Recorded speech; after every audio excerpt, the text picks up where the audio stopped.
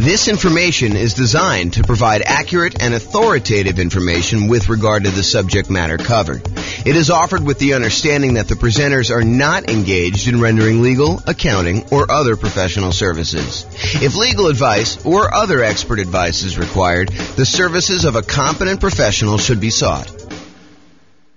Welcome to the Lakeland Real Estate Investing and Real Estate Financial Planning Podcast. Learn all about investing in real estate in Lakeland, Florida, with a combination of real estate financial planning and modeling with numbers specific to Lakeland, plus syndicated, more generalized recordings of live and pre-recorded real estate investing classes, not all of them specific to Lakeland. Be sure to stay tuned after the podcast for a message from our sponsors. Well, good morning and welcome, everyone. I am your host, James Orr, and I have a really exciting class to share with you today. I just worked on massively overhauling and improving this tool that I've had for a while. I've used this in a bunch of classes previously. The first version of it I got from, I believe I got from Terry Evans, a lender here in Northern Colorado. And since then, I've modified it pretty significantly, so it's probably unrecognizable to her. But originally, I think she gave this to me to kind of explain how some different loan programs worked. She's a lender here, and I was a real estate agent at the time, although I still am a real estate agent, I'm just not active. However, I've used it in a whole bunch of classes to kind of show how different loans compare and how the monthly payment on different loans compare so that we can evaluate as real estate investors which one of the different loan programs, if we're considering all these different options, which one's going to give us the most cash flow. How can we improve cash flow the most by choosing which loan we pick? And so today's class is the loan comparison spreadsheet for real estate investors. And I'm really excited to show you my latest version. And here it is. So this is a brand new, cleaned up, visually improved version of a spreadsheet that you can use to compare different loan types and mortgage insurance comparisons. So it's your way of kind of like evaluating which loan to do. And I've highlighted which fields you should be filling in. Of course, you can go and modify other parts of the spreadsheet, especially if any of the formulas change over time. You need to kind of update those. But for the most part, you should be able to. And let me know if you can't. Now, kind of we'll update it and make sure that we kind of make it right over the time, because this is brand new. But you should be able to just update these fields, the ones that are highlighted in bright red, and be able to modify it. So let me walk you through what's going on here so that you can understand why this is powerful. And then I'll show you some of the outputs that you can do. So the first thing is you're going to want to put in the purchase price of the property that you're considering buying. Then what you're going to want to do is you're going to want to call your lender, and you're going to want to ask your lender what the different rates are for a variety of loan programs for your specific credit situation. You know, for the sake of classes, I used to put in here the credit score used in order to get the rate, and then the minimum credit score required in order to get that particular loan. Those are like the two lines at the bottom. However, for you, when you're going to go call your lender and work on filling this out, you're going to want to have them run it with your specific credit scores for your situation. So don't just go ahead and say, hey, give it to me for the credit score of 660, because that's not going to be appropriate for your situation. You want to use your exact number. There was something else I was thinking. Oh, one other thing I want to mention is please don't just send this over to your lender and ask them to fill it out for you. You should get on the phone and you should talk to them and find out like what the differences are between, you know, doing this loan program and this one, and, you know, how they're feeling about pricing. You should call them and have a conversation. Don't just send them the spreadsheet and ask them to fill it out and send it back. And definitely do not send this to like 3 or 4 or 5 or 10 or 20 lenders and have them all fill it out so that you get a whole bunch back and you can kind of shop them. That would be inappropriate. That's not acceptable. So please don't do that. Okay, so with that being said, you're really focused in on filling these red areas in, but I'm going to walk you through what's happening. So you're going to call your lender. You're going to say, hey, if I were to get a 3.5% down, that shows you right here how much it is, 3.5% down, a FHA loan, what is the interest rate today for doing that? And they're going to tell you, you know, whatever it is. It's 6.5% or something like that, whatever they tell you. And you're going to write down the percentage here in this red box. And then you're going to ask them, hey, is the monthly PMI rate on that one still 0.55%? And it depends on like which version of FHA you're doing. But for the most part, if you're doing 3.5% down, it's going to be that 0.55%. That usually doesn't change. Although it changed recently, but it's changed for everybody. It doesn't change like daily. So you're going to tell them that. So you're going to get that number here. And so what it does is it then calculates in, hey, look, if you're getting a $450,000 property, that means you're going to put $15,750 down. That means your loan amount is going to be this $434,250. You're going to have a certain amount of money that you need to pay in as an upfront PMI fee, mortgage insurance premium. So FHA loans have an upfront fee that you pay. And so you're going to pay that upfront MI fee in order to do that. And so you're going to roll that into the loan in our example here. And so the total amount you're borrowing is this $441,849. And then this is your interest rate, and this is your monthly PMI rate or mortgage insurance premium rate for FHA. It's just called something different. And then it shows you what your effective rate is, which adds these two together just to show you approximately what you're really paying for that loan. And then it shows you calculates your principal and interest payment, what your monthly mortgage insurance premium is, basically takes this number and does that. It estimates your hazard insurance. You'll notice the insurance is going to be the same all the way across for all your properties. You can change that and do that. In fact, maybe I should make a note to make that a field that's editable. This is what happens when you make improvements. Make a note. Note to myself. So hopefully I'll make that change before I get it up. And we will take care of that. Let's see here. So MIP. I'm sorry, not MIP. This is the hazard insurance and taxes. Editable. All right, so I'll go ahead and make a note on that to mark those as where you can edit those. They are editable. The spreadsheet is completely open, so you can edit any of these fields you want, but I'll highlight it so that it actually makes it easy for you to see which ones are there. So in other words, it shows you the estimated tax hazard insurance. You put that in there, and it's the same for every one of the loans because your insurance doesn't change. Your regular property insurance doesn't change. And then your taxes, the estimated taxes on your property, and that doesn't change regardless of which loan you use. So that's going to be the same all the way across. But then it shows you for the FHA loan, for example, what your total amount of your principal and interest, your PI, plus your PMI, plus your taxes, plus your insurance. So PITI plus PMI, right here, PITI plus MI, and it shows you what the total monthly payment is for getting that particular loan. And we're going to show you in a chart here later what the actual loan comparisons look like, but you can see them going all the way across as to what the different loan amounts are for various loan programs. Then you're going to do the same thing. You're going to ask them, hey, what's the USDA rate? And they're going to tell you the mortgage interest rate for that. And you're going to ask them what the PMI rate is for that. And you're going to ask them what that is. And then it shows you you're putting nothing down. It's a $450,000 loan. There's an upfront MI payment in order to get that. We're going to add that to the balance of the loan. And you're going to see all that and verify these with your lender. Make sure that this is how they're doing it and that you're doing it the right way. And if you have to, adjust it. And so it shows you the effective rate, shows you what the total payment is for those. Go do a VA loan, especially if you can get one. If you can't get one, then probably don't do that. If you're not going to buy a rural property, you may not even need to do USDA, but go ahead and put them in here, your interest rate. There's no PMI for VA loans, no monthly PMI, so it's NA there for that. And it shows you what the overall interest rate calculates the payment for that one. And then do two different versions of the either 3% down or the 5% down owner-occupant conventional loan. So we're going to do a whole bunch of different conventional loans. We're going to do 4 different ones for owner-occupant, 3% down, 5% down, and then we're going to do one where the lender pays the PMI or where you pay it monthly. And then the 5% down, we're going to do one where you pay the PMI and the lender pays the PMI.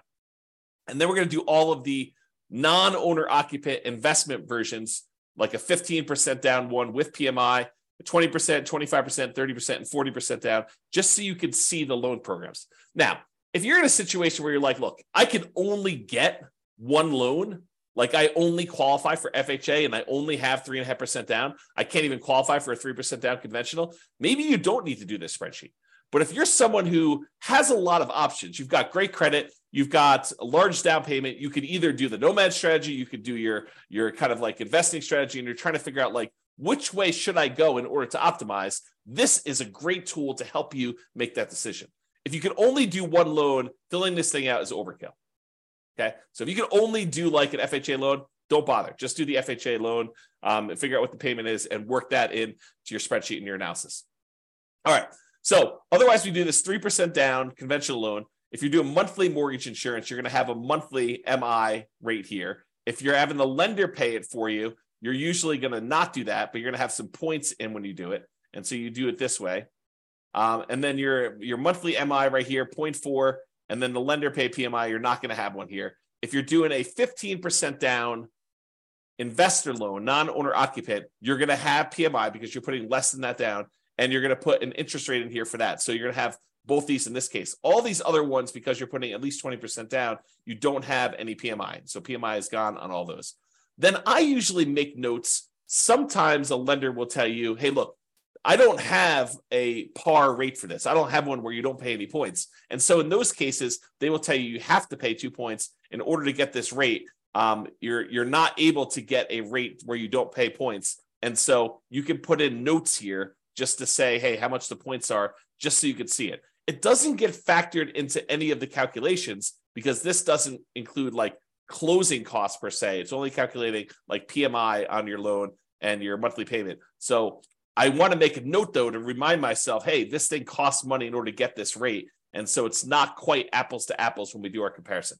All right. And you'll notice this one says par, showing you that they didn't require points on any of those, which is pretty normal for me. But I added this just to kind of be able to have a spot for putting notes in. Okay. So then it calculates all the payments on those. Now, what I'm going to show you next is this takes this particular table, all the inputs that you had here in order to do this, and it shows you the relative sizes of the monthly payment. Okay. So if you had a property, a single property that you were considering buying, and you use any one of these different loans, this would be your monthly payment on the property, and the income on the property would be the same no matter which one you did. So any ones that are lower here are going to improve cash flow by that amount. So for example, we look over here at FHA, and we can see the FHA loan is whatever this happens to be. We can look back here at the table, $29,335.